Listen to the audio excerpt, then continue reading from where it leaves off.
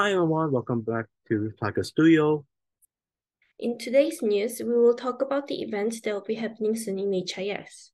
Firstly, before we go and talk about the future, we would like to congratulate the grade 12 students for finishing the school year. Soon they will leave HIS and will go around the school for one last time. Let's congratulate them while they are here. And if you meet them, don't forget to congratulate them. Stuco has announced that they will have a prom on the 27th of May, and this year's theme will be Masquerade, with a mix of a casino. It will be interesting to see how they will decorate the place.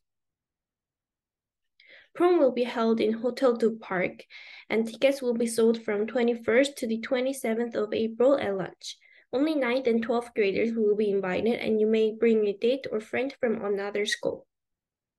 Tickets to the prom cost 800K per person, and only grade 9 to 12 can participate. And the name of the event is enough to get everyone excited. If you want to have fun, buy a ticket. Now to something that will be inclusive to everyone in secondary, if not the whole school. The teachers has identified areas to develop in our school. This will guide our school for the next 4 to 5 years, and more detail will be shared over the coming months. You know what else included everyone? Book week. It was probably one of the funniest weeks of school. We got to see people dressed up and the decorated doors. They looked great. The door decoration competition winners have already been revealed. Congratulations to Miss Rashi's grade 8 homeroom for having produced the top door decoration.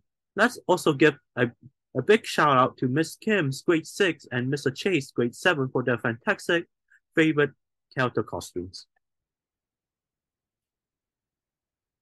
Another contest we had is the UNIS RoboCoder celebration. Secondary students brought their VEX robots to compete in an arena. The event was a free-flow event, and there were numerous activities for all ages, including a VR station.